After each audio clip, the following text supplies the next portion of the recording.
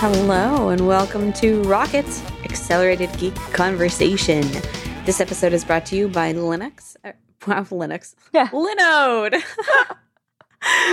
which has a high-performance SSD Linux servers, and direct mail, and ExpressVPN. I'm Simone de Rochefort. I'm a video producer at Polygon.com, and I'm here with Christina Warren, Senior Cloud Developer Advocate. And Brianna has destroyed her voice by doing so much call time. So she's not going to be joining us today. It's just us. It's just us. We miss you, Brie. We love you. Party with Simone and Christina. Indeed. I will say real quick at the top, because I know Brie kind of wanted to mention this. There's like lots of terrible things happening in the world, which are just good reminders to vote. Yes. Vote this year. Vote next year. Just vote, period. Yeah. Like, I don't care what country you're in, like, what you do, like, even if your beliefs are completely different from mine, vote. Yep, make it happen. Hold people accountable who you have voted into office for the things that you wanted them to do. And on that note, even though it's me and Christina, we are not going to talk about, like, Elizabeth Holmes the whole time. Not the whole time. I mean, Let's start with a recap of Microsoft Build, which is where you were last week. Yes. And we were all going to talk about it together, but now it's just you and me, baby. Now it's just, yes. Okay, so it was a good event. It was in Seattle, your old home, my current home. Weeps. I did the Build Live thing again, kind of like I did last year. I actually did a lot more kind of like on the floor kind of live hit stuff, which was cool. Actually, you would have really dug this. My colleague, Paul DiCarlo, who is like just this genius, like badass, he came up with this demo where he used RetroArch and he used like various containers and other stuff. Anyway, he can take a screenshot of a video game and then use our like translation services, like our like I guess like image recognition, like translation services, to translate the text of a retro video game. What? Wow. Yeah. So he'll take a screenshot of like dialogue or whatever, press a button, it'll run it through the translator and then output it to another screen where you'll see the image, but with the like text in a different language, in whatever overlaid. Other language. That's exactly so cool. Yeah. Wow. So like that, because in his whole impetus was he was like, I want to be able to play Japanese RPGs. Was that your favorite thing that you saw at Build? I mean, that was close to it. I have to be honest. My favorite thing, and I was saying this to people, they're like, oh, you're Microsoft shill, whatever. I'm like, no, if I worked at Mashable, like most mainstream of mainstream place, I would have fought and won. I will say this. The ability to write. So we announced, there were a couple, like the Visual Studio Code team had a bunch of stuff. And most of it had been announced the week before, but they announced some really big things, which was really exciting. But my favorite thing actually came from like the Windows team. So, or the tooling team. So there's a new version of WSL, which is the Windows subsystem for Linux. There's going to be a version 2 that will be out. And what that basically lets you do is it has like, basically we're going to be shipping like a full like version of like a full Linux kernel alongside Windows. And the new version, because basically how it's worked before is that you can run like a Linux shell in kind of like an environment within Windows, but have full access to like the actual like Linux, tool chain and stuff.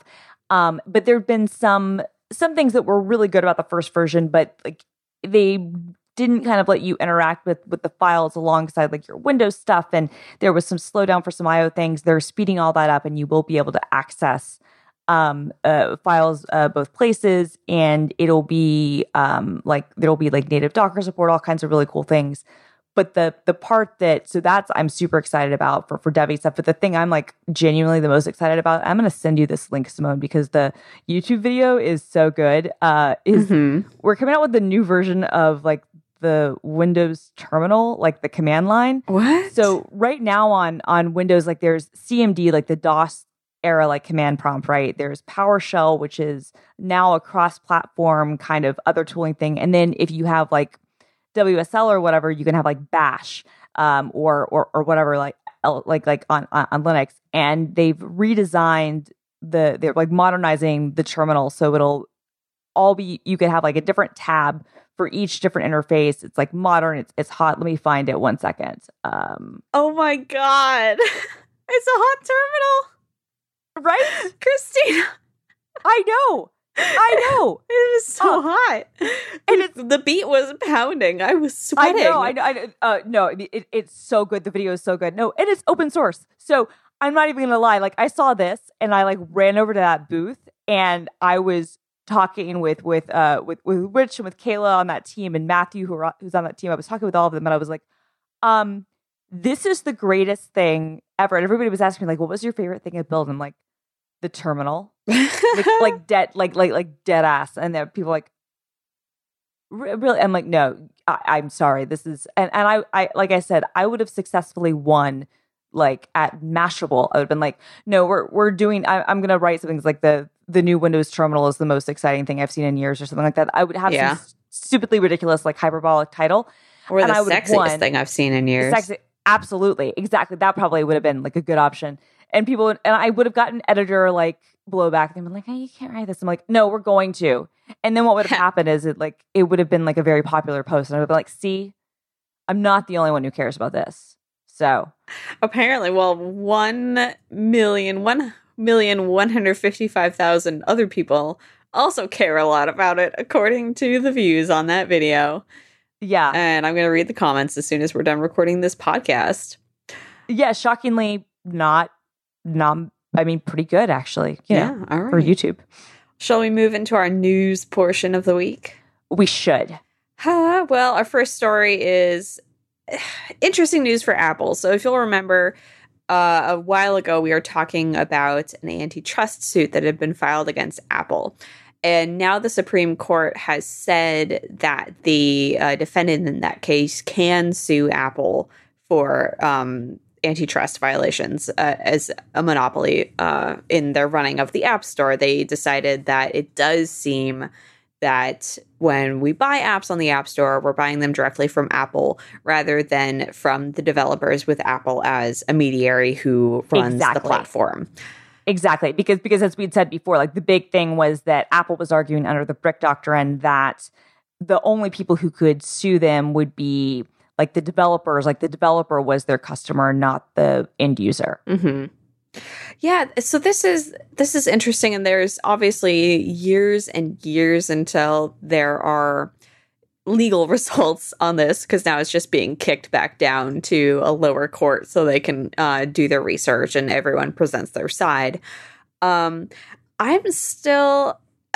do understand completely the argument that we're buying from Apple and not the developers, because when I think about what the developers are buying from Apple in that scenario, that doesn't really check out to me. And even though I don't really think that I'm buying from Apple, it still seems more justifiable to me than the other way around. That being said, I still just really, really struggle with the entire premise of this lawsuit, which is that Apple is unfairly driving up prices of apps. I 1000% agree. And I think what my argument had been when we talked about this before, and I don't remember, I remember us talking about it. I'm pretty sure my argument then was I was like, they should be able to sue, but this is not a monopoly. Yeah. Yeah, I 100% agree. Like they should have the right to try to take this to court, but the court should be able to be like, no, this is not an actual monopoly. Like that's not what this is. Because I felt like Apple's kind of reading of the rules here. I'm like, okay, that I don't quite get, because you can't buy from any other place, right? Like your agreement is with Apple. If you're getting a refund, it's from Apple. Apple's ultimately taking the money from the developer, but whatever, you know what I mean? Like it's yeah, you know, and yes, and Apple is right in the sense the developers are setting their own prices, but also there's like a minimum of 99 cents, and there are, you know, you can't have like very specific like settings. Like in the United States, you can't charge $1.49. You know, like it's you know, like it's not granular in that way and whatnot. But yeah, I'm with you. Like this is not. I don't see it as a monopoly, or if it were, I mean, it's a platform just like I think any other thing would be. I mean, like there are security reasons why it's imperative to have these things. That's why this worries me, because assuming that they do that in the end, 5-6 years from now, Apple is forced to like change its model for the sake of this. Like, how does that happen without opening a little bit the sandbox that is the App Store and creating security loopholes for the consumers it's supposed to protect? It doesn't. And in fact, I mean, we talked about this before too, that already sort of exists in the sense of, enterprise IDs where, companies, we saw this with Facebook and Google when their apps were temporarily, like their internal employee apps were unable to be signed and people at Facebook couldn't access like their lunch menus or, maps, like schedules to get buses around campus or things like that, because they've been distributing their like privacy, like breaking VPN thing to teens using an enterprise certificate that they happen to use for their internal apps. Yeah. As a way to get around the distribution problem. Because Apple was like, we're kicking this app out of the App Store because it violates our guidelines. And then Facebook's like, oh, but we have this certificate that'll allow all these people to sideload this in a way and bypass those, restrictions and install them this way using our enterprise certificate that offers, some different capabilities. And then when Apple caught on to that, they were like, oh, well, no, we're just going to revoke the certificate. And that ended up revoking a bunch of other apps. What that kind of underscored was that there is already kind of this shadow market of people who have created these unofficial distribution channels for apps that Apple wouldn't accept in the App Store that can have actual privacy security, holes. Because what we see all the time is usually it's with piracy related things. It's usually with like for illegal TV, not illegal, but I guess illegal in the sense that it's like breaking copyright, not like other stuff streaming services or other things that would not be allowed in, or maybe even like emulators or whatever, like stuff that just would not be allowed in the App Store, and maybe services that are, skirting, certain like regulatory things. Like these companies will get an enterprise certificate, will make the app, and will distribute it across the internet. And people will install it, and then if that certificate gets revoked, then they just find another one and find other ways to distribute things. And it's like a game of whack-a-mole that it doesn't seem like Apple's like super like keen on necessarily policing, right? So there's already kind of this shadow market, and in China it's even bigger, and that's actually been a way where some malware and stuff has been spread, is that people will get copies of like enterprise certificates and then spread apps that way. So there's been kind of this shadow thing, and it has had security impacts, right? I mean, the Facebook thing is a perfect example. That VPN thing, Apple said that wasn't that violated the rules of being in the App Store. Do you think that these cases of like the shadow market already existing, do you think that will crop up in the case? And if so, will it help or hurt Apple? I don't know. I mean, that's interesting. I think that Apple would make the argument, and I don't think it would be an invalid one, that uses of that way are explicitly against why the enterprise certificates exist. Mm-hmm. And so they can't be held, and then they can also show that by removing and revoking those certificates that they are actively, policing that, whether they really are or aren't. Because, they need to have that mechanism there for companies who are doing sort of beta testing or doing internal things or doing other stuff like that, might have like mobile device management, where you're like, okay, we're restricting, access to these sorts of things, or this sort of data can be accessible by your employer, but all this other stuff is completely secure. Like, that's a necessary thing of having devices, especially if you have a big fleet of things, or getting government certifications. Like, there's valid reasons why that stuff has to exist. Yeah. And I think Apple could make the argument, again, I'm not a lawyer, but I would think that they could make the argument, we're not using this as like a wink and a nudge way of getting around this. When we find people using this, nefariously, we step in. Yeah, because security is our quote unquote highest priority. Right. But I guess my point is, though, yeah, I mean, that we already see what that happens with this kind of shadow way. If this became then, like an acceptable thing where somebody was like, oh, you have to have the option like Android does where you can sideload and install from third-party sources. Why? Then that would be that would be really bad, right? Like that would be really bad. And I also think that it goes just beyond Apple, right? Because if this were to apply to Apple, then it also has to apply to Nintendo and to Xbox and to Sony. And, like there are this whole idea of having like, platform kind of like having, a gatekeeper be like one centralized place where you get things is not unique. And I mean, I think the thing too is if the argument is about price fixing, like they're claiming the prices are being artificially increased. That is, I mean, any developer that you're going to talk to is actually going to be like, actually, they should be more expensive. Yes, to exactly. be perfectly real. The App Store has actively and consistently and persistently pushed prices down to the point that Apple would argue, well, more developers get more money than ever, and we've widened the pie and this and that. And okay, fine. But it's also made it much harder to be sustainable. Yeah. If you're directly selling apps as like an indie developer, like when the App Store opened, and I mean, I think that this would be, Apple's like primary case.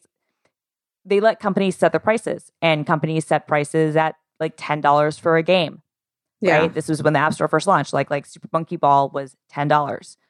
Now most apps are free, and then there are in-app purchases, which are at people's discretion. I really wonder. I wonder if it's possible, and this is my non-legal knowledge coming in. I wonder if it's possible for them to lose on price.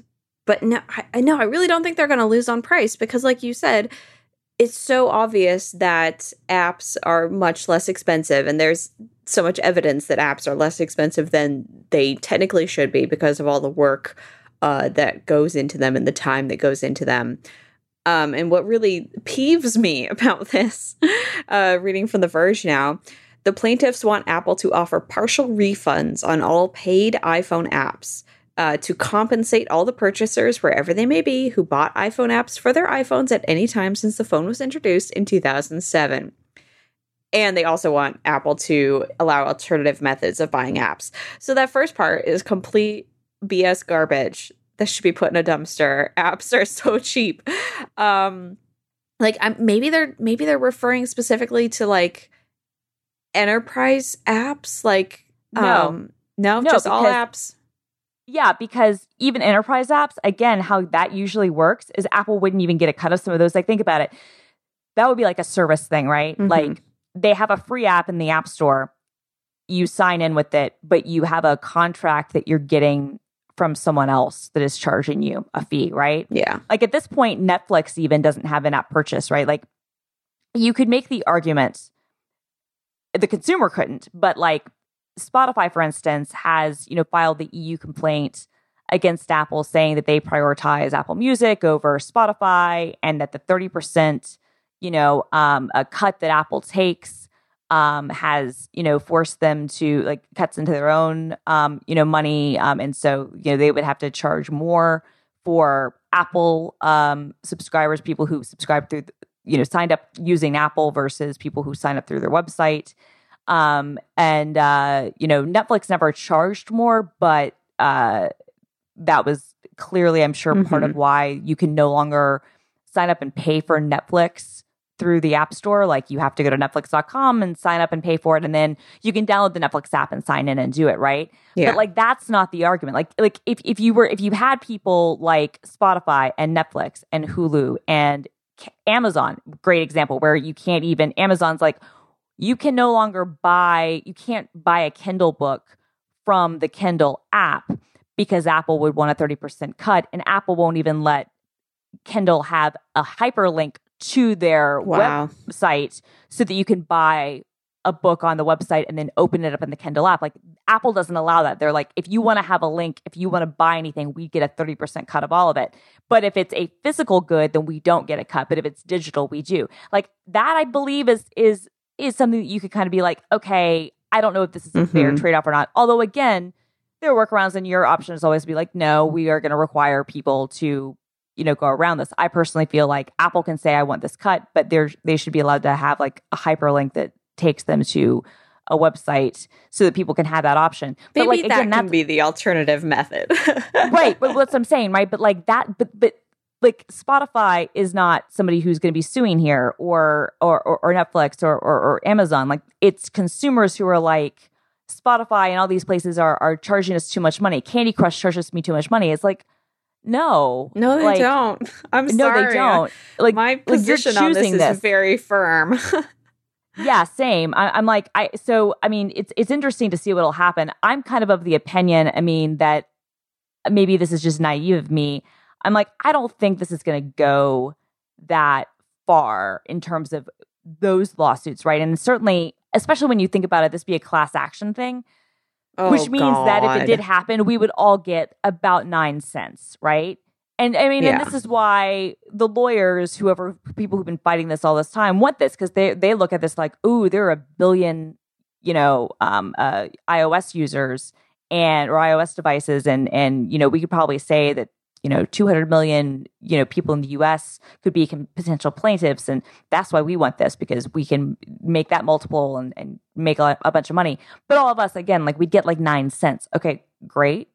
And there was a price fixing thing with ebooks that both Apple that Apple did have to settle a number of years ago, and that one was not insubstantial. It depended how much you got back, depended on how many books you'd had, and I don't remember how much I got. So a lot of romance readers got a lot of money. Yeah, I got like $75 or something. Wow, I think, because I had Christina.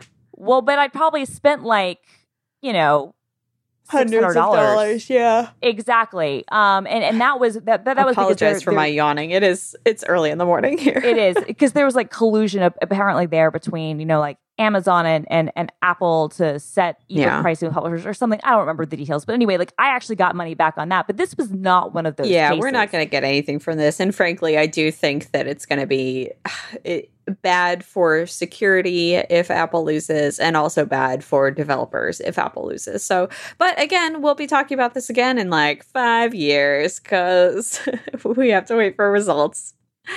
Yeah, we have to wait for somebody to actually bring a lawsuit forward, right? Like, all this is saying, like, because a lot of the things I've read have been like really like the sky is falling. This is going to change everything. It's like, no, not yet. Like, this just allows them to sue. Now, I do stand firmly by, like I said before, I was like, they can bring the lawsuit, right? But sure, the merits of it are to me like completely pointless. Yeah, I guess if they do sue and then Apple wins, then this would set a precedent, especially if it comes out in the process that apps are actually underpriced. I'm interested in seeing what the results of that turn out to be. This episode of Rocket is brought to you by Linode. With Linode, you can instantly deploy and manage an SSD server in the Linode cloud. And you can get a server running in just seconds with your choice of Linux distro, resources, and node location. Linode serve their customers with the help of 10 data centers around the globe, and they're about to add more. They're adding Mumbai in India and Toronto, Canada. They'll both have data centers before 2020, baby. That's actually incredibly soon. I don't know if you know.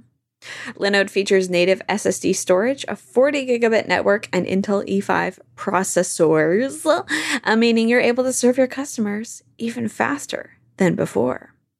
And so that you don't have to stress about overspending, Linode have designed their pricing tiers to feature hourly billing, with the added bonus of a monthly cap on all plans and add-on services such as backups and node balancers. So if you're interested, well, you should know they have pricing options to suit everyone. Their plans start at just 1 gigabyte of RAM for $5 a month. Boom, a simple 1 to 5 transaction, easy. And they offer high memory plans starting with 16 gigabytes of RAM. And Linode have a special offer for you, my friends. As a listener of Rocket, you can go to linode.com/rocket and use the promo code ROCKET2019 to get $20 towards any Linode plan. So on the 1 gigabyte of RAM plan, that's 4 free months of service. And they have a 7-day money-back guarantee, so you've got nothing to lose, folks. You can give Linode a try today. You can go to linode.com/rocket and use the promo code ROCKET2019. As I said, to learn more, sign up, make the most of that $20 credit. That's linode.com/rocket. And the numbers, rocket 2019, 2019, our year. Thank you so much, Linode, for supporting this show and Relay FM. Hoorah. Woohoo. Well, more bad news. But, you should be relieved because the bad news on this show isn't like about the personhood of human beings and whether they are people at all. It's about horrible security violations that will endanger all of your information. So a new class of vulnerabilities were found in Intel chips again. They're in the vein of the Meltdown and Spectre violations, both of which we have covered on this show because so many bad things happen during the run of this show. Christina, can you give us a rundown of how this works? Yeah, so this was something that various security researchers found, basically going back to all Intel chips, going back to 2011. And unlike Meltdown a horrible and Spectre, date range, can I just mention? Yeah, exactly. So basically means unless you have like a cheese grater Mac Pro, like I can't think of any computers that I've used that wouldn't, most people who are listening to this are going to have, because it's like going back 8 years. So that's a really long time. Unlike Meltdown and Spectre, AMD and ARM chips are not vulnerable. So that means your iPhone, your iPad, your Android devices, assuming they're ARM based. And if you happen to be one of the people out there who has an AMD based computer, which admittedly is not many people. You might have an AMD like graphics card, but you probably don't have an AMD CPU. Those are not impacted. But those were impacted, I believe, to some extent by Meltdown and Spectre. But anyway, AMD was at least. But these are just just Intel.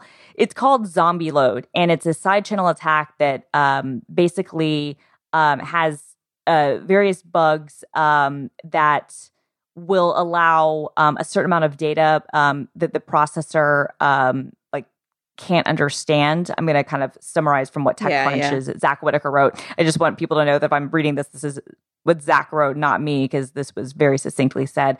So it takes its name from a zombie load, which is an amount of data that the processor can't understand or properly process, and that forces the processor to then ask for help from various microcode within the processor in order to prevent a crash. And so usually apps can only see their own data, but this bug lets that data bleed across the boundaries of those walls. And so Zombie Load basically leaks any of that data that's currently being loaded by the processor's core. And so basically you could see like what's happening. So the researchers created this proof of concept video. I was actually interested about this. And again, this is regardless of what operating system you're using. So it doesn't matter if you're Mac or Linux or BSD or Windows or whatever. And in fact, actually, the researchers used an environment called Tails, which is like a virtualization kind of environment that's usually run from a USB thumb drive. And it's supposed to be super secure and kind of isolated. And in this case, what they did is they're visiting a website in a browser, and they have this log up. And what's happening is using this vulnerability, they could get an output of what website people were visiting. Okay. And basically like in real time. So basically whatever you're doing while this zombie load is triggered can then be seen.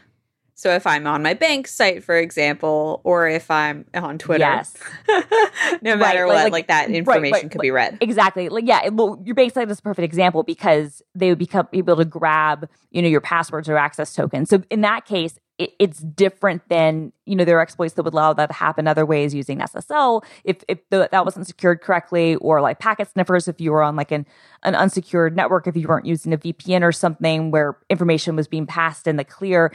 But this isn't that case, right? This is actually happening like on the system level. So it's like, oh, I think I'm sending all this stuff in the clear. It's like, well, your network is securely. Yeah, well, your network is secure, but this thing on the chip is leaking this information, so somebody could evaluate in real time what you're doing. Mm-hmm. It's not quite the equivalent of like a keylogger, but it's kind of like that. And so, and what they stress in the article as well is that it works in the cloud. So it would work in a virtual environment. So that's vulnerable as well.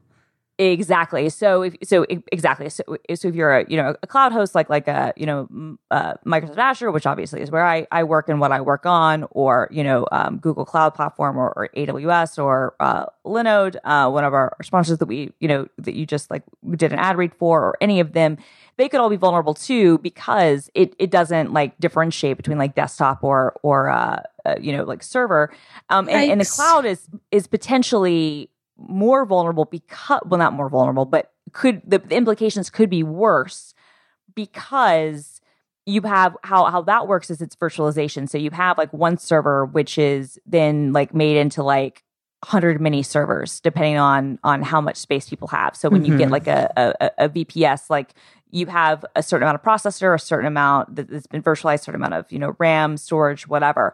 And so in that case, if that happens, you could conceivably view those things happening in all those, virtual environments if that were happening. Now, right now, there haven't been any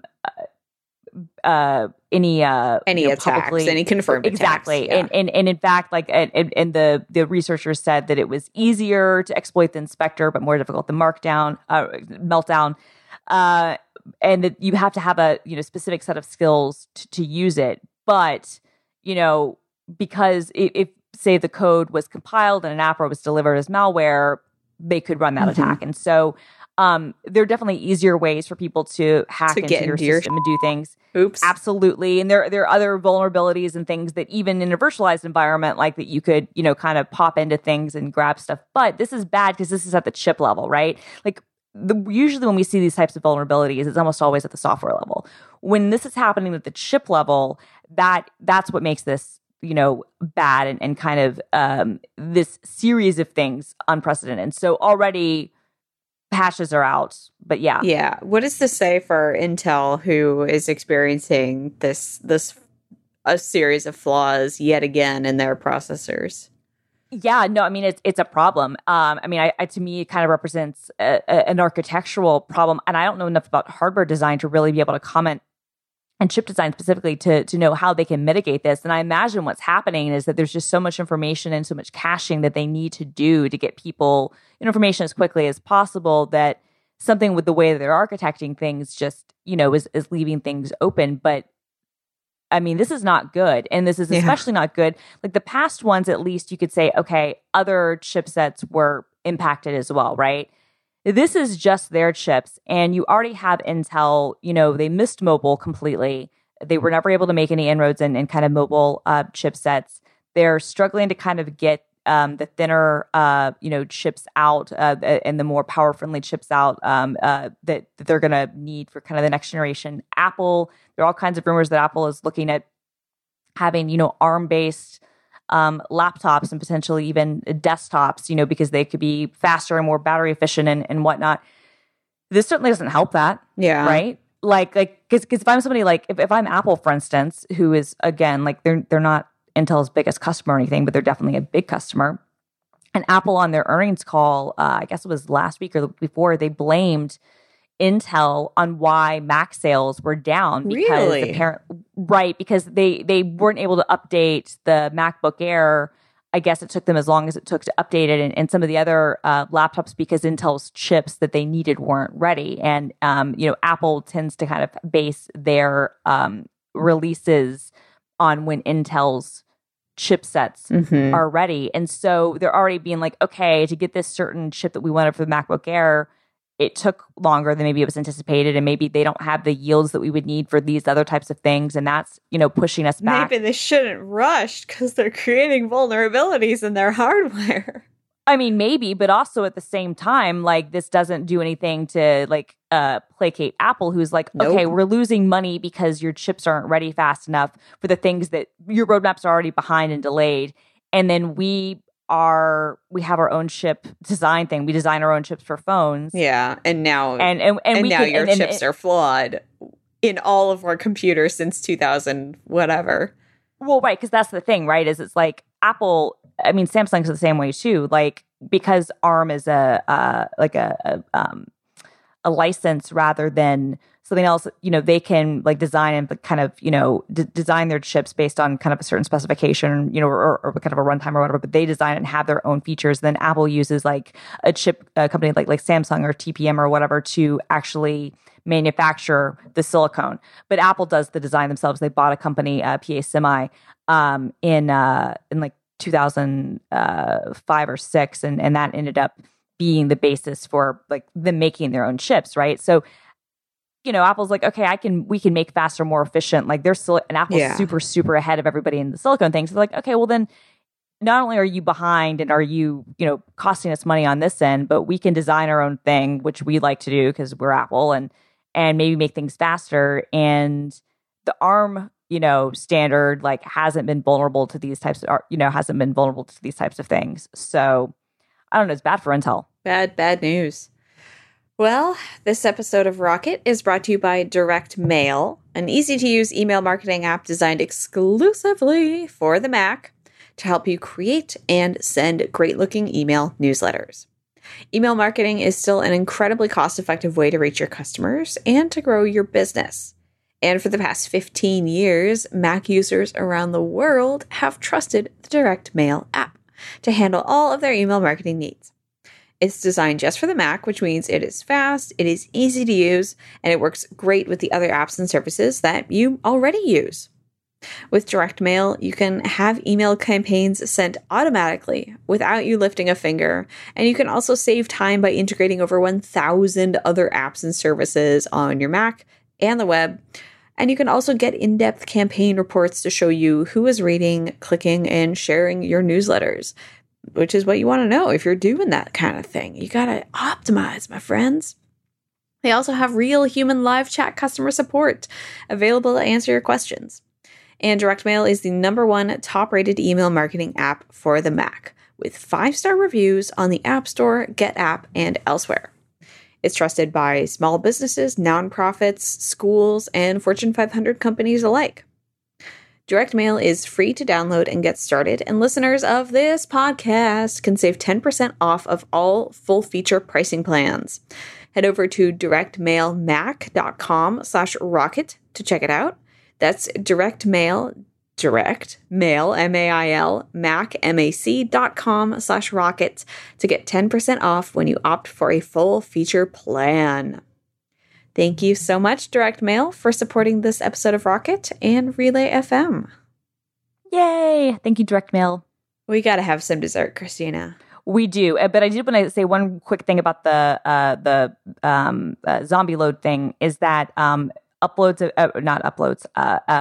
patches have been released by all the various manufacturers. So if you have even a Chromebook, or if it's Intel based or Windows or Mac or whatever, those updates have been rolled out, and the major cloud providers have updated things as well. I would just say, if you're somebody who tends to kind of run something, like you have your own kind of server, whether it's in the cloud or in a colo thing, look to them to see what their process is, if they've upgraded things across the board, or if you need to update something within your own configuration.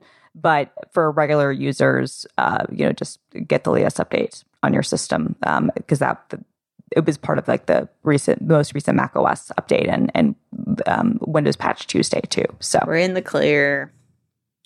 Well, okay, our dessert today is one that is typical of me and Christina. It is YouTuber drama. Oh, but it's so much better than that. It's beauty YouTuber drama. Beauty YouTuber drama. The eye of the hurricane of, no, that would make it peaceful. The most dramatic part of the hurricane of YouTuber drama. Yeah, I was going to say, because YouTuber drama in general is amazing, but beauty YouTuber drama is a whole other. I feel like the entire beauty world runs on interpersonal drama. It absolutely does, because they have there's a whole subgenre of YouTube channels known as commentary channels, which tends to be white dudes complaining about things that other YouTubers do, and that stuff is great, right? As kind of best as a cultural artifact. I mean, it's best exemplified by people like Keemstar and whatnot, who, look, you know what? Without him, I would not know all the stuff that's happening, with the Logan and Jake Pauls of the world and whatnot, right? It's true. But then, in addition to, beauty channels have their own subgenre of that, of their own gossip channels. If they call them like tea spilling, like news outlets, right? Where they get into the drama and whatnot. But this, so this is definitely the beauty genre thing. But then it was big enough that it made it into the overall commentary aspect. But the New York Times wrote about this. So this has now gone mainstream. Like this, I've never seen anything like this in all the years that I've been looking at online dramas. This is pretty amazing. You want to give us some background? I do. So this centers on two beauty bloggers in particular. One is Tati Westbrook, who is a woman, a 37-year-old woman who has a vitamin company. She's also a beauty blogger. She's like an OG, like she was like really early on YouTube doing like makeup tutorials, and she was early on Instagram doing that stuff. She's like like an early OG like beauty influencer. Mm-hmm. And the other is James Charles, who is 19. You might recognize him actually because he was the first male CoverGirl model, and he's extremely present online. He's one of the most popular of like the young generation of beauty bloggers. He has, I think, 16 million YouTube subscribers, or did. Had being the operative word there. Basically, what has happened in some inexplicable turn of events that is so mundane that it delights me is that so good. Tati Westbrook, who is considered a former mentor to James Charles, posted a video calling him out for being like two-faced and supporting a supplement company, which she considers a betrayal of her friendship because she runs a vitamin company. And then James Charles posted a video, the quintessential no makeup apology video, which has 40 million views, where he's crying but no tears, crying but beautifully. Yes, a la every apology. Yeah, there was a previous beauty blogger scandal that we didn't cover between Laura Lee and some other people, Manny MUA and other people. And Laura Lee like famously like had this crying like apology video, but like no tears were coming out of her eyes. Everybody was like, "This is so fake." This is like worse than that. This is basically the situation in a nutshell. After the videos were posted, James Charles started losing followers. I think he's lost 3 million followers as of when this article was written.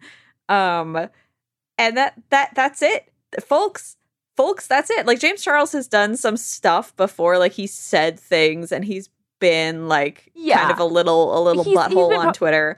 But this is specifically because a 37-year-old woman who is his former mentor was like, he's promoting vitamins that aren't my vitamins. Well, no, it goes beyond that. It goes beyond that, right? Because it wasn't just that he was promoting stuff. Like, she like made, I thought, I'm totally Team Toddy here. Okay. He's lost like 3 million followers. She's gained like 4 million. It's kind of insane. That's like everybody's unsubbed from him. And such, like she's now over 10 million on YouTube, and she was like, I think, like she was under 6 when the whole thing started. Like, it's crazy. Like, I've never seen anything like it, where, because usually what happens is that somebody, nobody ever loses as many subscribers as James Charles has ever lost, like ever. Yeah. But the person calling them out never gains all the subscribers ever. Yeah. And like, she's gained more subscribers than he lost. What's nuts to me is that, like, losing 3 million followers, holy crap, that's incredible. That still leaves him with 13 million followers. Oh, yeah. But he's potentially losing, like, makeup deals and losing... Yeah. Like Jeffree Star, who's, like, the godfather of this whole community, who's a friend of Tati's and had been a friend of James's, but apparently he's been mad at him for a while. Like, Jeffree Star's company did his merch, apparently, and so now it appears that that's been dropped. All the famous people that James used to collab with, like the Kardashians, they're all unfollowing him on Instagram. And yeah, I mean, God, I've never seen anything like this. I mean, part of me, I don't want to like come down too hard on a kid who's 19, right? That's the thing that I think gets me about this, is that, like, yes, you should absolutely like not take advantage of whatever friendships that you form in your career with more powerful people. You should not take advantage of those, and you should be respectful of people. But also, for once, I find myself agreeing with PewDiePie, who said, Toddy is 37 years old. James Charles is still a teenager. And for a mother figure to just completely drag this kid, it's weird. It's a weird look. Like, in no other world would this happen. It's specifically because they're both beauty bloggers. Like, if two people of these ages had a problem in any other context, like, it would be handled so differently than this. Well, you're right, but I wonder, like, but where's the distinction? Like, if he was 20, if he was 21, like, would that make it different?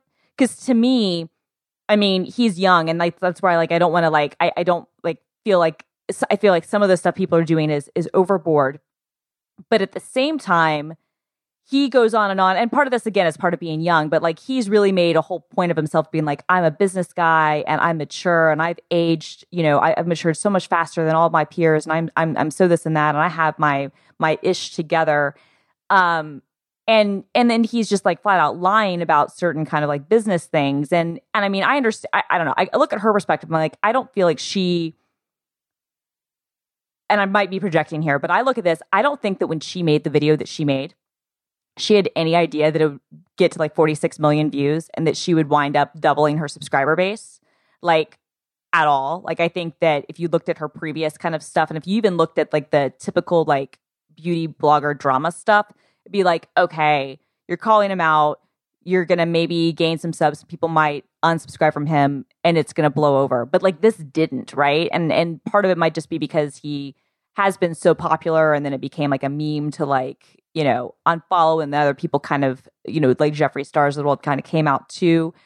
But like, you know, I think I don't know, I took from her, I think that she was genuinely, I don't think it was just that he like did the promo for the competitor. It was like, he did that. He kind of lied to her about it. He lied about the kind of the rationale. And this was after like she'd been like a mother figure to him. Her husband had like negotiated business deals for him. They'd convinced people to work with him. Like she'd given him shout outs for years. Like she'd done a lot for him.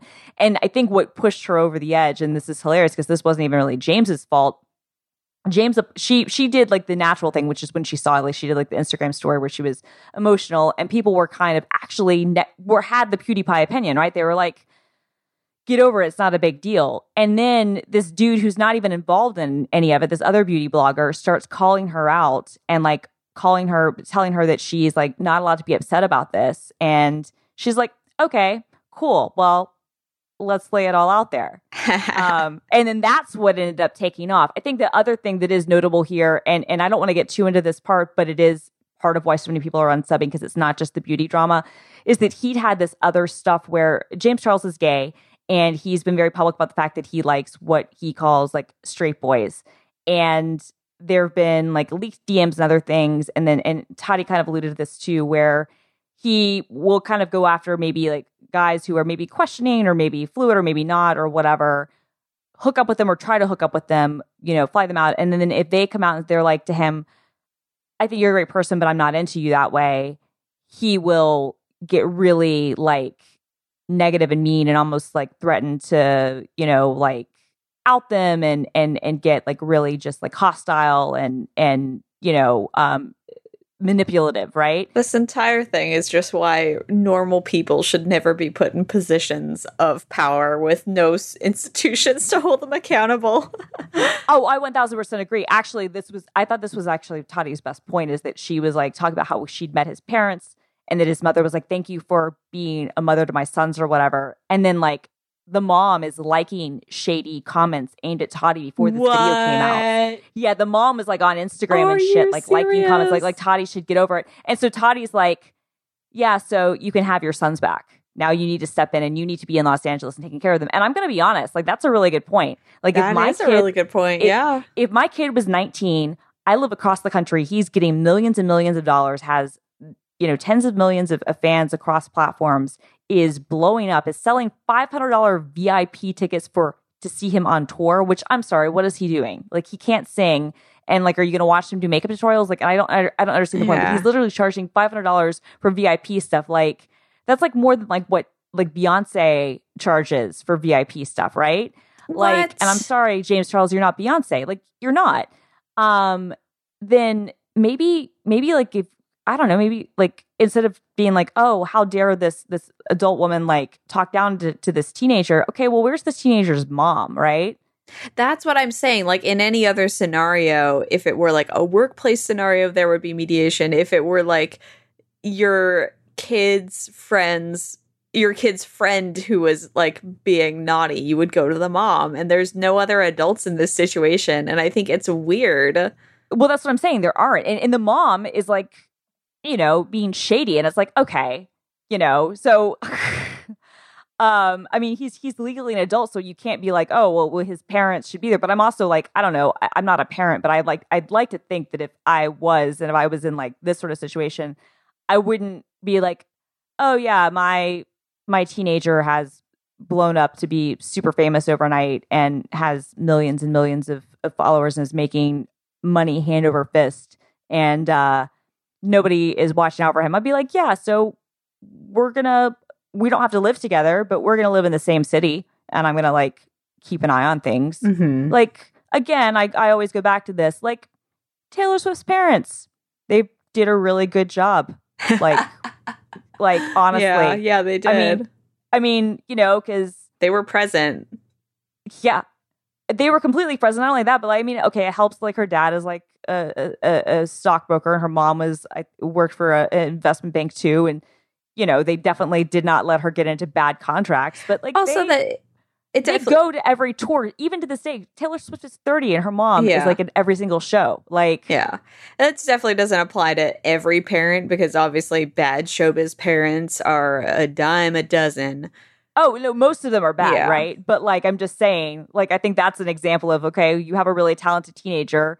And it also, in fairness, Taylor Swift's parents, like, they moved to Nashville for her so that she could be famous. But they like didn't just be like, oh, cool, yeah, go do your thing. We're gonna milk this. They're like, no, we're gonna make sure that no one takes advantage of you. This.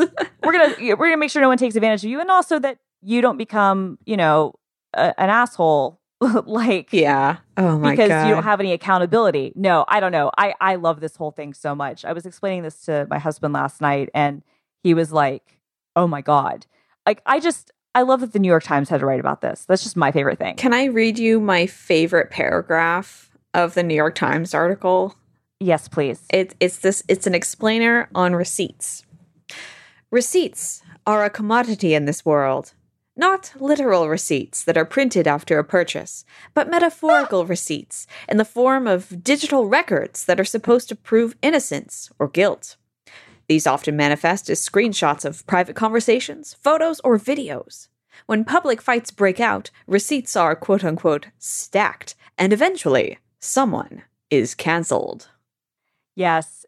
It's extremely good. I've never read a mainstream explainer of receipts before, but I love it. No, I love it so much. Also, my favorite thing is that this whole thing started, I guess, or ended. I think this was like the final straw of a lot of things that had built up. But because he was at Coachella and he didn't have artist passes and he claimed he was being mobbed by fans, so he like texted another influencer who texted this company who then happened to have some. And then he was like, oh, I'll do a story for them if they give me a band. Again, he's like 19. And he's at like, he wants like these expensive artist passes, but he's a millionaire. It's like, dude, he's like, oh, I needed security. It's like, no, dude, like you just want hire like security. Exactly. Also, let's be real. No, you probably weren't being mobbed. You just didn't want to be around the plebes, which like, look, cool, I get it. But you're a millionaire. You can buy your own artist badge. Like you can find connections other ways, and you can be like, okay, here's however much money like I need for this, and I can go backstage. Yeah, he definitely seems like a he wanted it for free. Yeah. He wanted it for free, which is cool. And he wanted to do a promo, which is cool. It's just like, if you're going to do that, just like a lesson for all of us, just like give your friends who might be a direct competitor of that company, just be like, yo, so I'm going to do this thing. I know it's kind of but like, I'm going to do it. And yeah, because I wanted a badge. I don't think there's any problem with that at all. No, I think what it was is that she was like blindsided by it. And then he like tried to turn it into a situation that it wasn't. And again, look, he's 19. I will be interested to see what like, so I don't want to be too hard on him, although I love the drama so much. I am curious, like, if there's going to be a backlash to the backlash. Yeah. I mean, from everyone I know, just hates James Charles a lot. So I'm not sure if there's like another like loud contingent. I mean, obviously there are like at least 13 million people who are like either ambivalent or fans. But I'm not sure if they'll become as noisy as the people who hate him. Yeah, and I wonder if part of this too, I think that this was just like the perfect time. Like there'd been all this bubbling kind of resentment and like anger and like annoyance with him. I think he'd gotten overexposed. Yeah. Again, kind of like Taylor Swift was in 2016. And I think people were just like looking for something to like jump on. And that's why maybe it took off. And then it became like a meme in and of itself. And I'm not actually sure. Maybe it was just a slow Friday, except there was terrible things happening in the world. This was definitely more entertaining. Yeah. That's why I watched Tati's like 43-minute video and I was like, 43 minutes. How do people talk for that long? Thank you. I'm with you. But I watched it and I've watched multiple like videos that are at least that long about other stuff and in explaining it. And I'm like, what am I doing with my life? I want to go back and watch Bon Appetit videos because Bon Appetit is the only YouTube channel that I truly stand. Bon Appetit is great and everyone should watch them. Yeah, honestly, like I'm in love with Claire and but I love them all actually. I love everybody in the Bon Appetit like channel. Like that's my favorite. That's my comfort food. But we should probably wrap this up so we can. We should. I was just gonna say though, like, but this I've never seen anything like this. But thank you, New York Times, for explaining receipts to a mainstream audience. That's maybe my favorite thing. It's truly wonderful. This episode of Rocket is also brought to you by ExpressVPN. Sometimes cybercrime seems like something from the movies, but you listen to Rocket, so you know that it's not. Stealing data using public Wi-Fi is an easy way for bad guys to make money, and it happens to normal people like me and like you all the dang time. If you leave your internet connection unencrypted, your passwords and credit card numbers could be vulnerable. But there's something that you can do to protect yourself from cyber criminals. Start using ExpressVPN. Not tomorrow or sometime next week. Today. Hang on, I'm going to sit up because I need to get my full diaphragm open. ExpressVPN works by securing and anonymizing your internet browsing. It encrypts your data and hides your public IP address. Bingo! It does that through easy-to-use apps that run seamlessly in the background of your device. You can turn on ExpressVPN protection with just one click, and then you're free to safely surf public Wi-Fi without being snooped on or having your personal data stolen.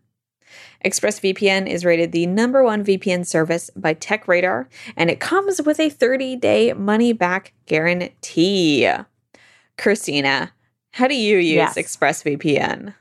Yeah, no. So when I'm in airports or hotels or just public places in general in other countries where I don't know what the security system might be or might not be, because like that's the thing. Like outside of the United States, it's kind of weird. Like Wi-Fi is almost ubiquitous in public places, which is awesome. But then you're like, okay, but is this secure or am I sending stuff out there that could be sniffed and that I don't necessarily want to be picked up on, right? So it makes it really useful. I'm actually going to be in India next week. And so I will be very happy to have my VPN when I'm in India so that I don't have to worry about, again, being like identity thieved when I'm like 18,000 miles away. Mm-hmm. So, good stuff. Yeah. Well, if you're interested in living the life of Christina Warren, you can for less than $7 a month. If you ever use public Wi-Fi and want to keep your data safe, you totally need ExpressVPN, especially if you're traveling. And you can get it by going to expressvpn.com/rocket to learn more. Protect your online activity today and find out how you can get 3 months free at expressvpn.com/rocket. That's again, expressvpn.com/rocket for 3 months free with a 1-year package. Thank you so much, ExpressVPN, for supporting Rocket and Relay FM. Yay! Christina, what are you doing this week? So I'm gonna go and like record a video for work, kind of covering all like a recap of some of the build news and some of the other stuff that happened. And then on Saturday, I take off for India, which is a process because it is 12 hours and 30 minutes in the future, but it is also a very far way away. So I'm first flying to Los Angeles, then I'm flying to Doha, then I'm flying to Mumbai from there. So it will take me about 29 hours to get to Mumbai. And then because there's an election next week, I am leaving early. So unfortunately, I'm only going to have 3 days in Mumbai, and then I will be traveling 29 hours back. So I will be traveling for basically the same amount of time that I will be there. Christina, that's awful. But this is like the cherry on the sundae of your travel season, right? This is the final stop of the 2018 to 2019 Microsoft Ignite the tour stop, and we will be kicking things off, I think, in December for next year. But I'm not going to be traveling as much next year. I will be doing a number of cities, but I won't be doing as many as I did this year. So yeah, after that, I'm like not leaving the country for a while, or at least the plans. I'm also very excited because I'm flying Qatar Airways in their Q suite to India. So check out my Instagram story because this is supposed to be like the best business class product in the sky. I've never flown it before. So I'm very excited about that. So if you'd like my hotel tours, I'm going to do that, but like on the airplane. So I can't wait. I just wish you had hit the last continents on your list that you haven't gotten to yet. I know. I got 5 out of 7. So I missed Antarctica and I missed Africa. But there's always next year. Next year. All right. What am I doing this week? We're wrapping up this project. And the videos with Adam Conover and T-Pain and Marcus Scribner. We have one more going up on Monday, and I'm so excited to have it out there. And then I'm just prepping for E3, honestly, because I'm the video boss now, and there's a shit ton of stuff to do.